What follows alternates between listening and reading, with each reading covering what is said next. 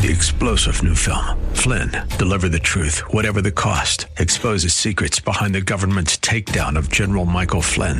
Flynn knew what the intel world had been up to. He ordered the first audit of the use of contractors. This set off alarm bells. He told the truth. He was the most dangerous person for Donald Trump to hire. They had to get rid of Flynn.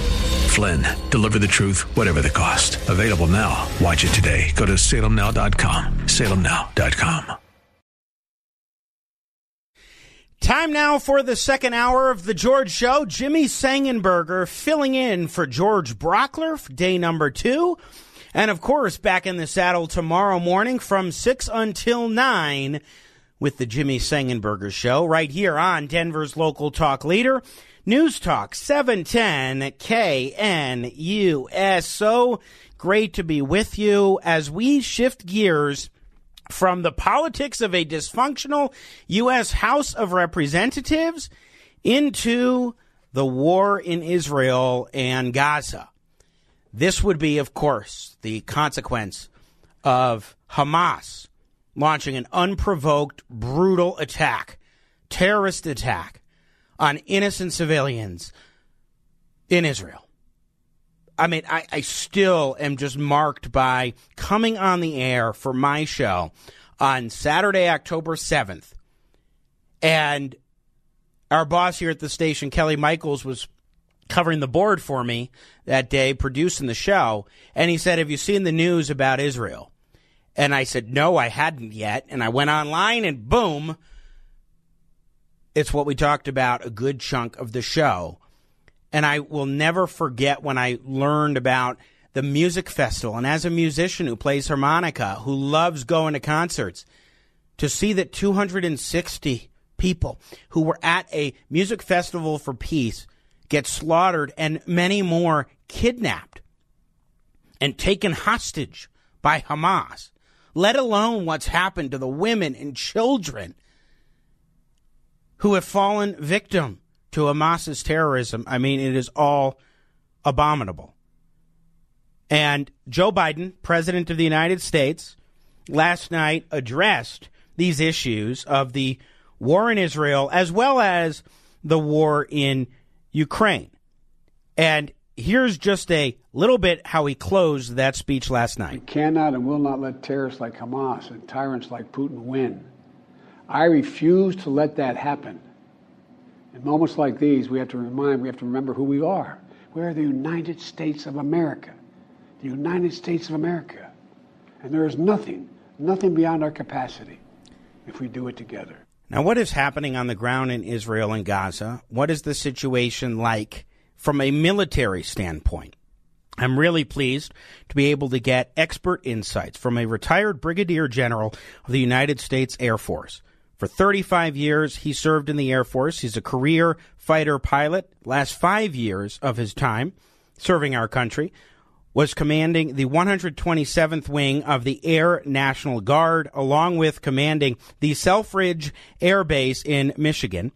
And he is, which is home to 4,500 active Guard and Reserve military and civilian personnel. He has extensive experience. And just to be clear, it was the Selfridge Air National Guard base in Michigan. And Brigadier General retired Doug Slocum joins me now. General, welcome to the program. Really appreciate you taking some time today.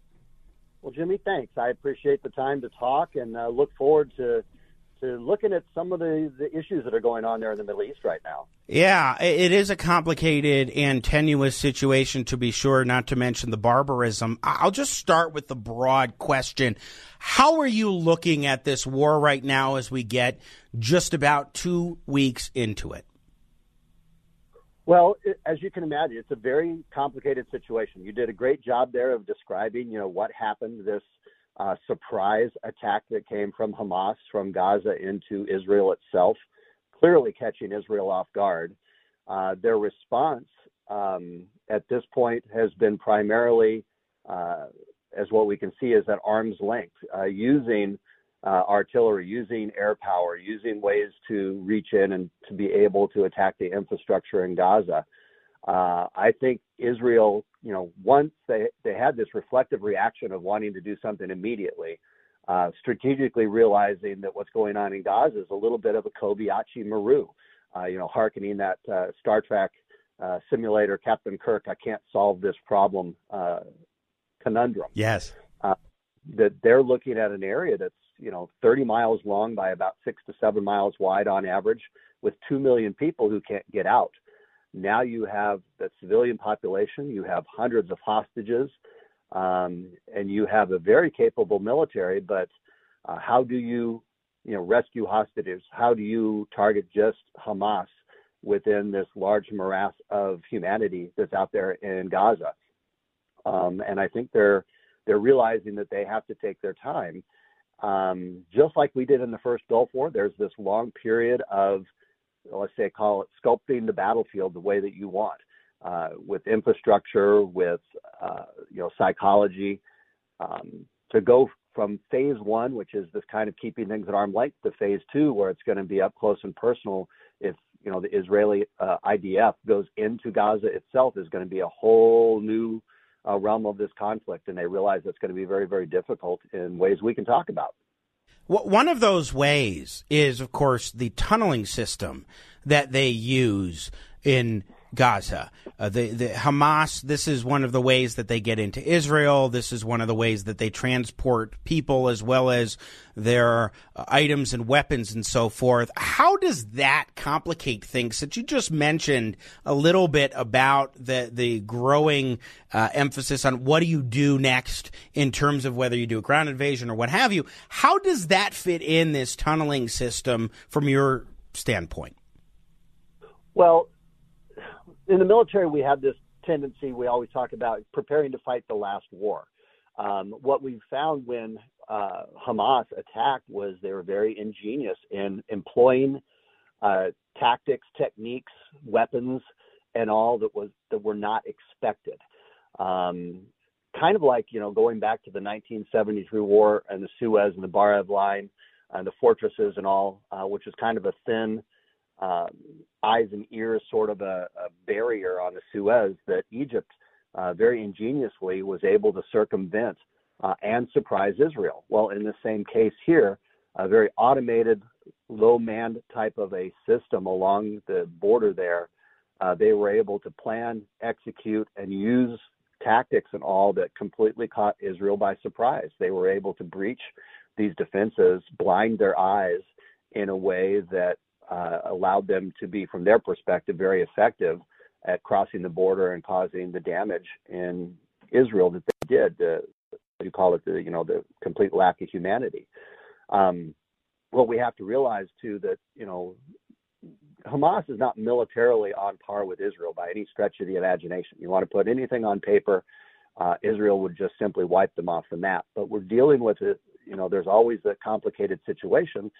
And here, I guess, probably the term lawfare would probably be most appropriate, which is this is a PR battle in a lot of ways. And we're seeing this played out, for example, with what's going on with that hospital strike, who really did it, trying to affect opinion, perspectives, and to turn your adversary into the enemy, not through weapons, but with information. It's so profound that you would raise this point, Brigadier General retired Doug Slocum. We're talking about the PR battle, and let's look more at the hospital, as you mentioned.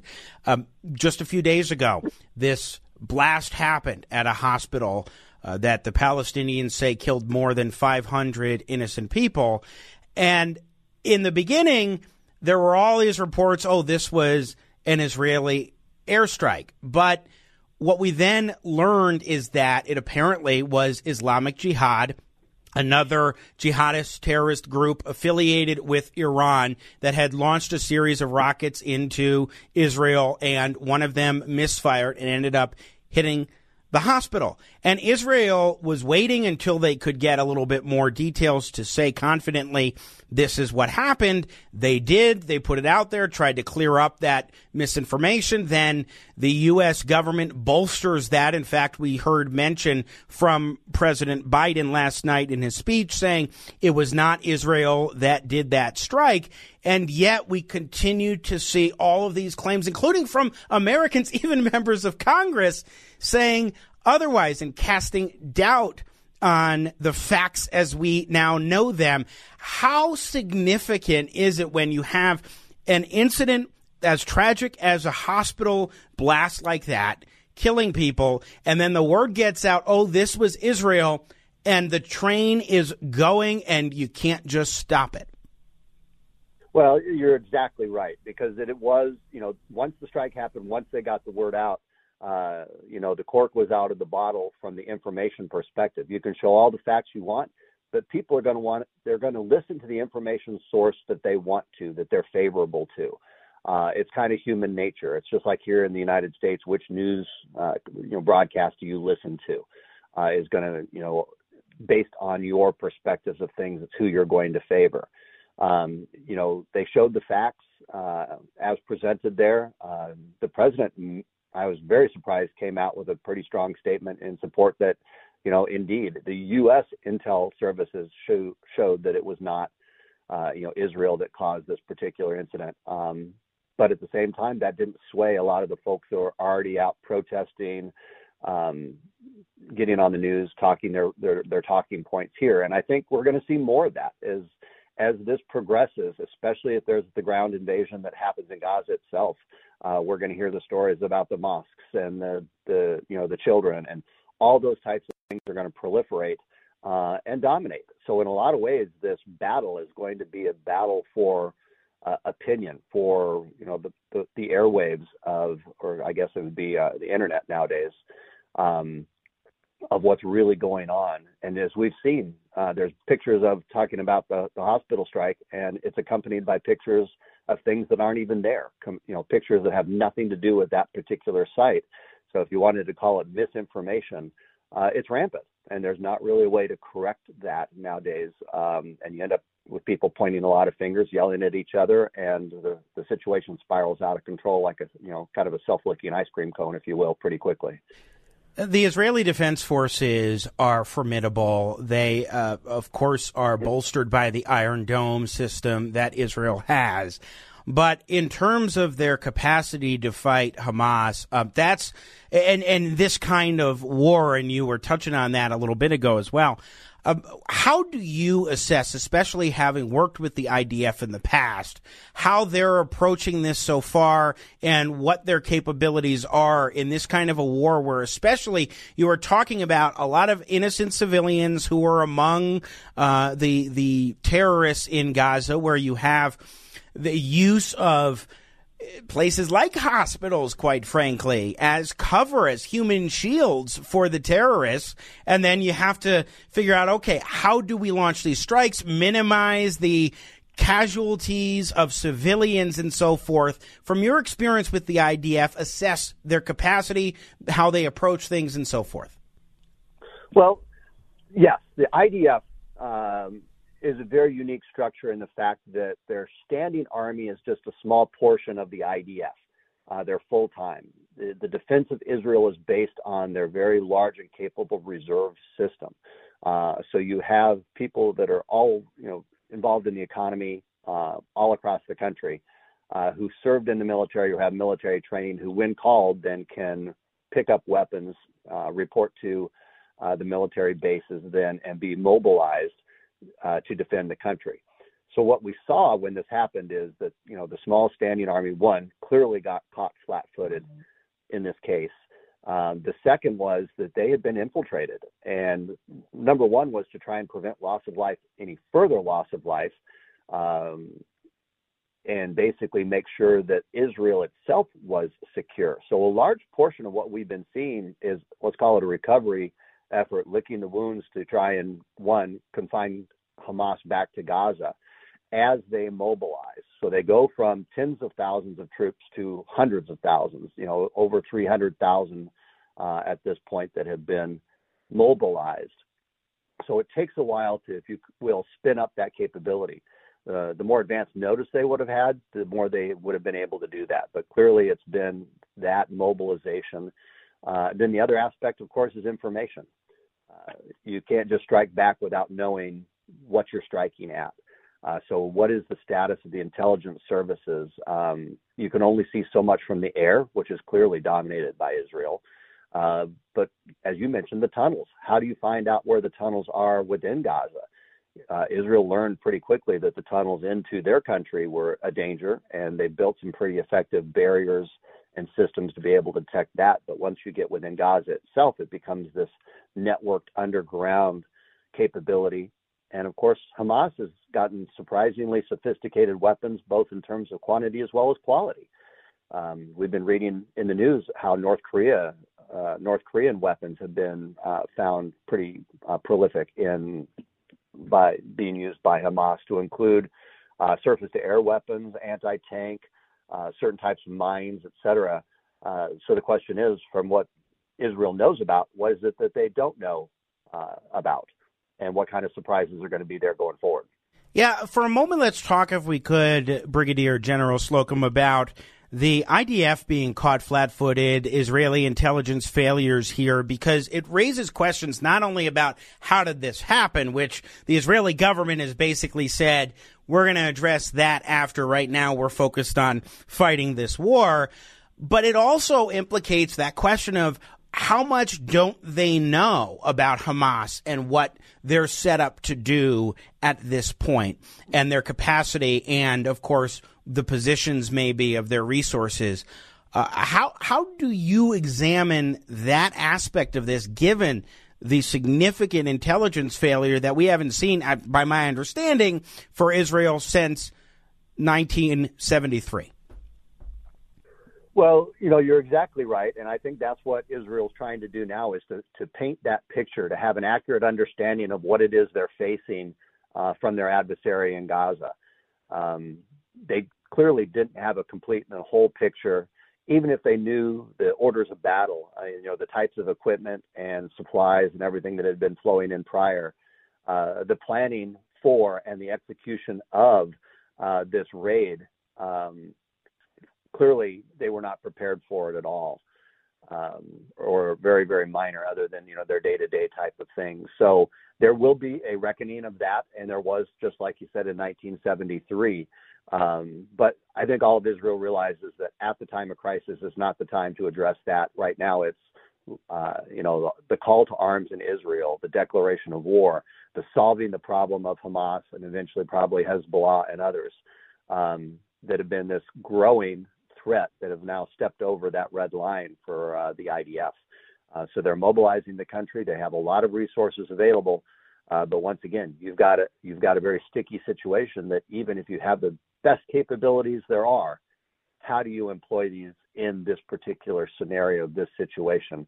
Because as soon as Israel, strikes back in any similar type of a way, targeting civilians, it'll be all over the news, and we go back to that concept of lawfare and the battle for the news. Brigadier General retired Doug Slocum joining us this morning. Jimmy Sengenberger in for George Brauchler. We're going to take a quick break. When we come back on the other side, let's talk a bit more about the missile and rocket battle that we are seeing in not just Israel, Gaza, but Hezbollah, and, of course, now with the situation broadening, Yemen and so forth being brought into the fold here with more dynamism in the situation, and not the good kind of dynamism. We're going to take a break. We'll be back with much more as we continue an insightful conversation here on Denver's local talk leader, News Talk 710 KNUS.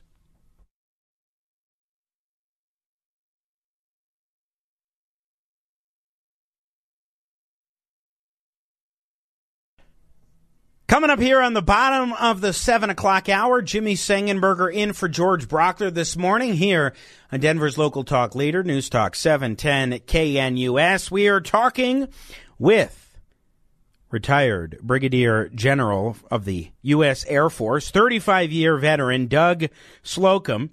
His call sign was Odie when he was a career fighter pilot, and the last 5 years served as the commander of the 127th Wing of the Air National Guard.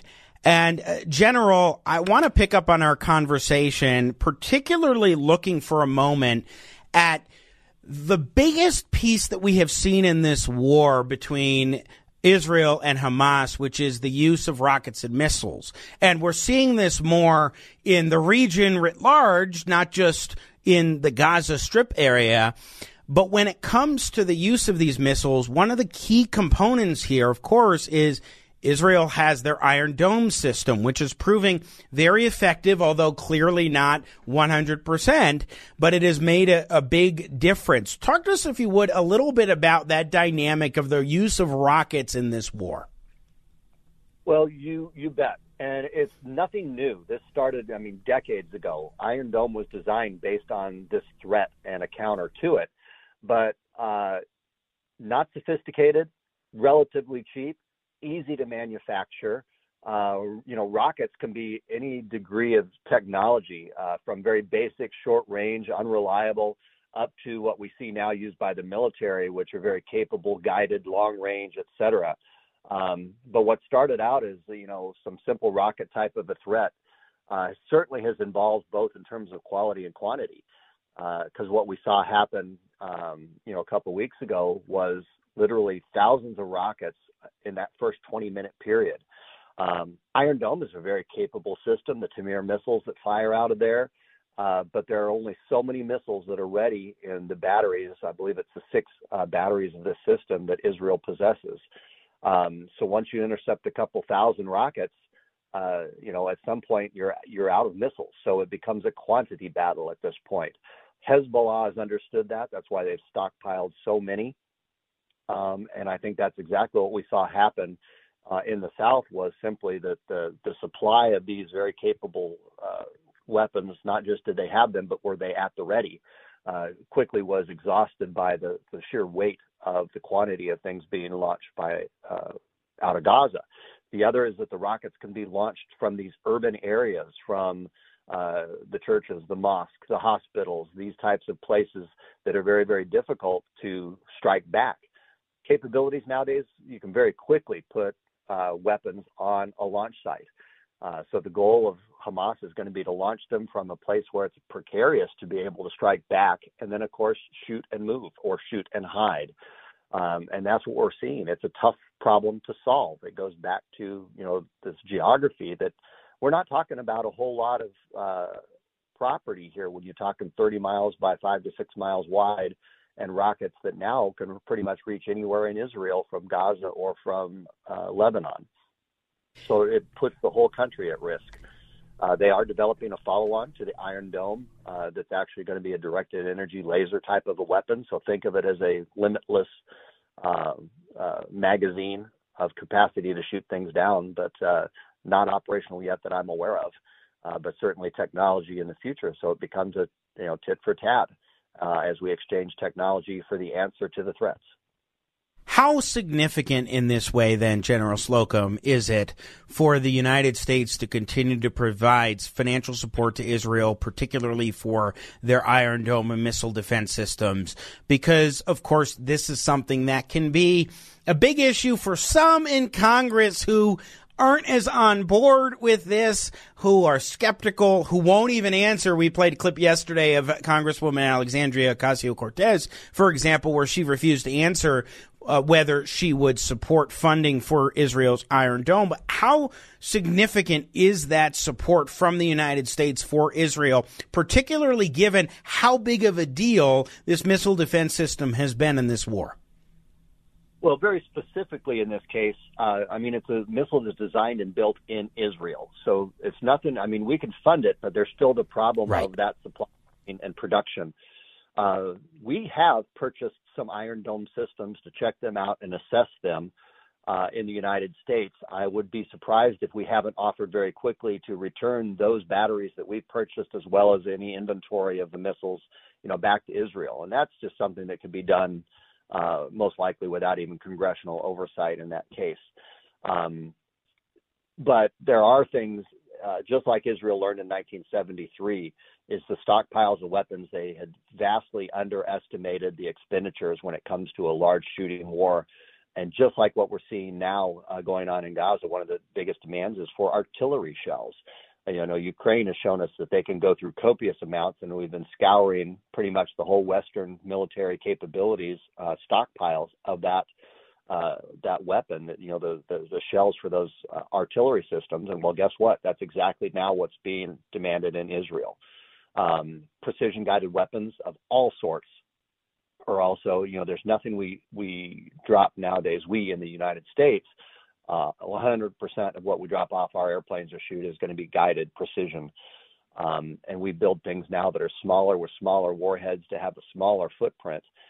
Because you think in Gaza, 500, 2,000-pound weapons make a really big crater, and that's a tough thing to do in a populated area without having, collateral type of damage or casualties as a result. So the demand for those precise, high-tech, high-cost type of weapons certainly would be part of any supply that we would be looking to give to Israel. In terms of the desire to avoid civilian casualties, of course, Hamas would like the world to think that Israel will indiscriminately kill civilians like they do. We saw that with the aftermath of the blast at the hospital, of course, where there was this idea that folks were thinking, well, of course, Israel would do this because they're willing to kill innocent civilians. But of course, Israel goes through great lengths to avoid civilian casualties to the greatest extent possible. And greatest extent possible, of course, is the operative term because we are talking about a terrorist organization that uses innocents, including children, as human shields. Can you talk to us a little bit about, from your understanding, what Israel tries to do and how they can even avoid civilian casualties with these kinds of dynamics that are in play on the ground? Well, and they've been, through the years have actually gotten very good because, this goes back to that lawfare thing and the war for the airways. And there's phones everywhere and cameras that are going to take pictures and document things. Israel talks about, the phone calls to a house where they would basically say, hey, you get so much time to get out. They would give them a warning before striking to try and get the civilians to evacuate. And I think that was the genesis of that evacuation order that they gave for northern Gaza, basically tell everybody to move south. They clearly see that the infrastructure and the problems in northern Gaza are the biggest threat. So they're trying to evacuate and get most of the civilians out of the way to minimize civilian casualties. But like I said, there's also using now the smaller, more precise weapons. The U.S. has figured this out even in our campaigns everywhere. We've designed weapons with very, very small warheads all the way to missiles now that don't even have warheads. And we can be precise enough to say there's two people in a vehicle, hit the one in the right seat, not the one in the left. That degree of precision because of perception of civilian casualties and, trying to not be that person around the world, in our case, the United States. Here, it's Israel and Gaza. They don't want those pictures that are out there. Now, no matter what they do, there's always going to be the fake pictures. You blow up a building, that happens to be a headquarters of Hamas, and somebody posts pictures from something else and claim that it's from there. So there's always going to be that perception battle that's going to be going on. General Slocum, one of the big questions that has been going on in the last couple of weeks is why Hamas would do this when, as you pointed out, militarily they can't go toe-to-toe with Israel, but of course they use these tactics that bring about the maximum amount of destruction and death that they can bring. When we look at Hamas's rationale for this and the timing, especially given that we know that this is backed by Iran, that this is driven by Iran, financed by Iran, how do you look at the motivations, especially for that timing? I mean, it happened the day after Mohammed bin Salman and the Saudi government were talking about the potential for normalizing relations with Israel, building upon the Abraham Accords from the Trump administration, and talking about a possible defense pact between Saudi Arabia and the United States as a driving motivation for this. And of course, you had multiple Jewish holidays that were intersecting in that weekend of October 7th. How do you assess the motivation behind this, and why then? Well, you bring up excellent points with all of that. My mind goes there's clearly some differences, but from a strategic standpoint, what you're bringing up makes me think of the Tet Offensive in Vietnam.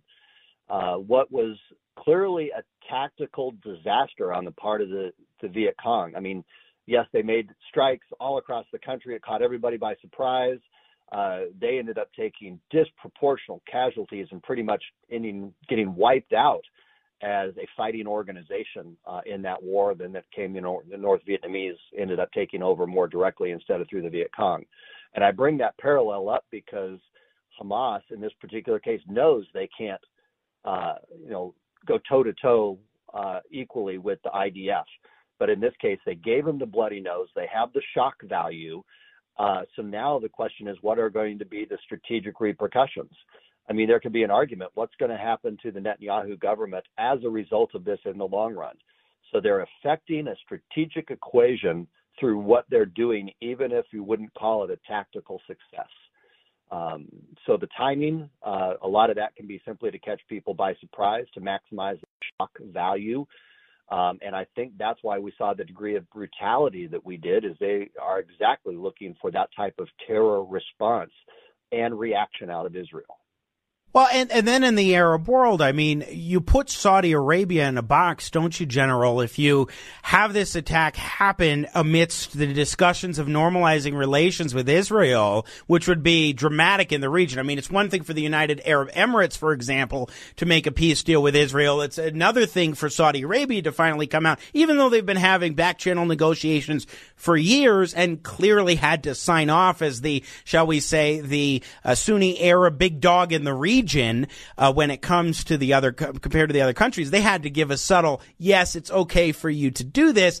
So if you put Saudi Arabia in this position of, hey, look, do you really want to be on Israel's side right now? Then they're in a box that is more difficult to get out of, certainly in the short term. And so to me, that is one of the big things in addition to the aspects that you were talking about. And, yes, the ripples from this rock in the water, Kerry, Saudi Arabia was a big one because the initiatives going there to normalize the relationship. But you can just look in the surrounding region. Jordan, stuck between a rock and a hard place on how to react to Israel. Look what's happening in Turkey. We can go all around the world to include in our own country the impact of because of what's going on in Gaza. So, and now the question comes about broadening of the conflict. We could, talk about Hezbollah and Lebanon and what's going there, of course, which is the vicarious extension of Iran itself. And then we've seen the development in the last few days between the missiles that the USS Carney, a U.S. destroyer in the Red Sea, intercepted yesterday, or the rocket and drone attacks on our base in southern Syria, as well as al-Assad in Iraq.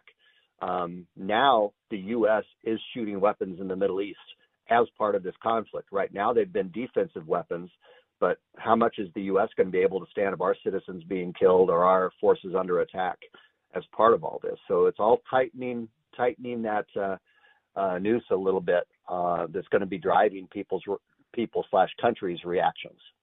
Yeah, I'm glad that you mentioned Iran, because that's worth discussing a little bit more and fleshing out the role of Iran, which is behind all of this. Here's a snippet of President Biden last night acknowledging that Iran is supporting Hamas. And, of course, there are many other groups like you just talked about. The risk of conflict and chaos could spread in other parts of the world, in the Indo-Pacific, in the Middle East, especially in the Middle East. Iran is supporting Russia in Ukraine, and is supporting Hamas and other terrorist groups in the region, and will continue to hold them accountable, I might add. I was glad to see Biden actually give some acknowledgement of Iran's role here, especially after having given $6 billion to Iran as part of those negotiations. But when we look at Iran, you see Hamas, you see Hezbollah, you see Yemen and the Houthis there. You see a variety of different areas where they are getting involved, and these are all proxies for Iran. What is the significance here, especially from an American policy perspective, of Iran meddling in these ways, and not just meddling, but actively saying, hey, we want our proxies to engage in these kinds of activities, including a war with Israel? Well, and that's driving a lot of what we're seeing here. We could talk long on any of these different areas that you just brought up, because you hit on so many different things. The Houthis in Yemen, the ongoing war that they've been having with Saudi Arabia, is a perfect example. And yet these proxy forces of the Houthis in Yemen launching missiles, which were they really heading towards Israel? I don't know. The question is, were they attacking the ship or were they attacking Israel? Somebody knows the answer to that, but it's not clear at this point.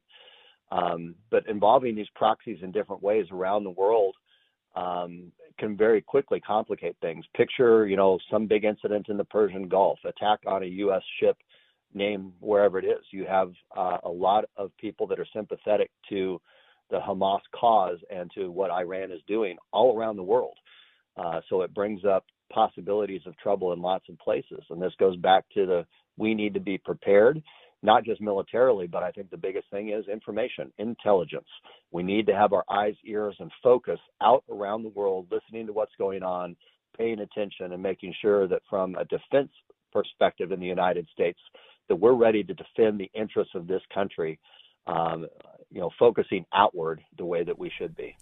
General Doug Slocum, our guest. Let's take a quick break, and then on the other side, just a final few minutes, get some final thoughts from you, General, as we continue with some fascinating insights from retired Brigadier General Doug Slocum of the U.S. Air Force, 35-year veteran and a career fighter pilot, joining us here on Denver's local talk leader, 710 KNUS. I'm Jimmy Sangenberger, filling in for George Brauchler.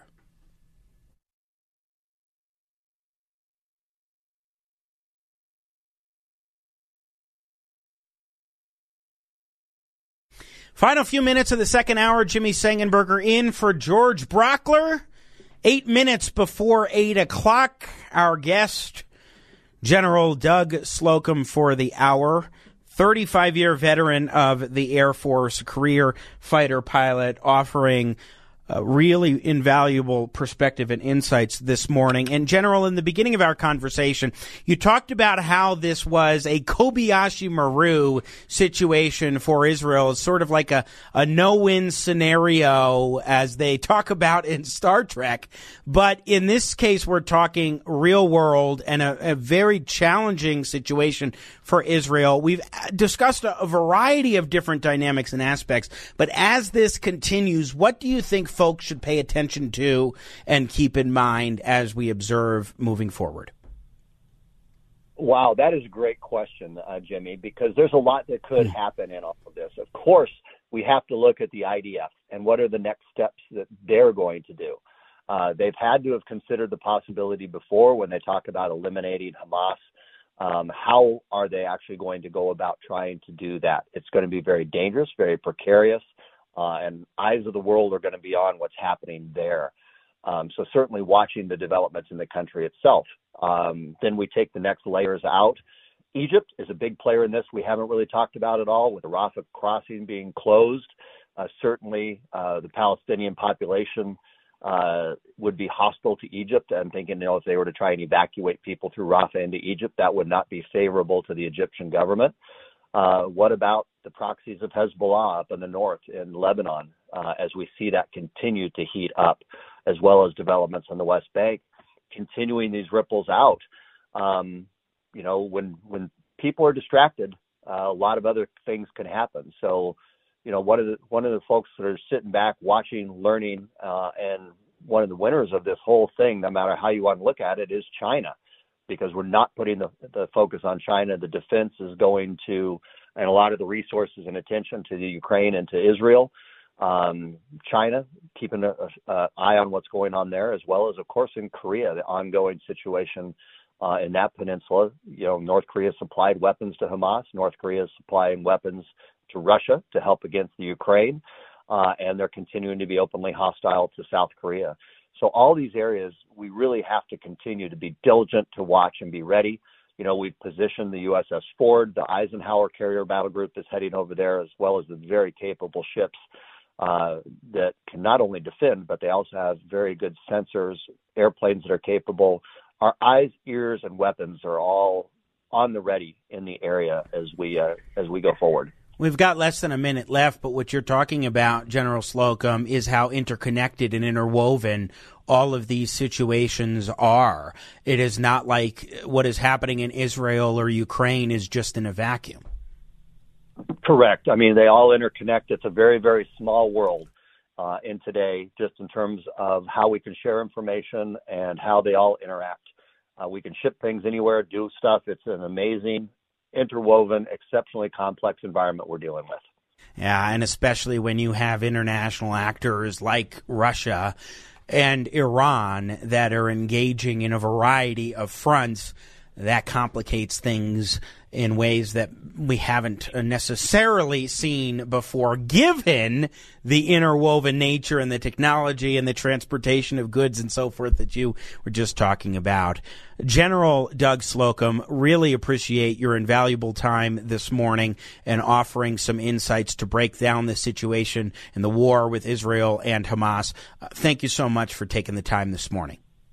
Jimmy, it's been a great conversation. Hope I added some value in all this, and thank you for having me on. You did indeed. We'll definitely have you back once again. Retired Brigadier General Doug Slocum, 35-year Air Force veteran, joining us and offering tremendous insights. Now we turn to you on the other side, 303-696-1971. Jimmy in for George, 710 KNUS.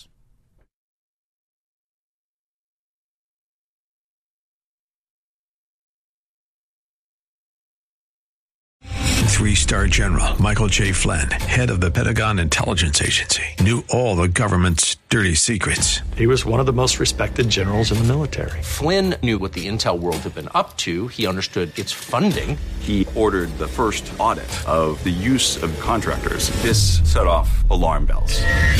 The explosive new documentary, Flynn, Deliver the Truth, Whatever the Cost, uncovers the facts behind this scandal. Flynn told the truth. He was the most dangerous person for Donald Trump to hire. I find out the worst enemy that I'm going to face in my life is right here in America. They took my assessment and they wanted me to change it. And I was like, I'm not changing it. They had to get rid of Flynn. With in-depth interviews, archival footage, and never-before-seen personal records of the man behind the headlines. I just felt like I was drowning. Flynn, Deliver the Truth, Whatever the Cost. Available now. Watch it today. Go to salemnow.com. salemnow.com.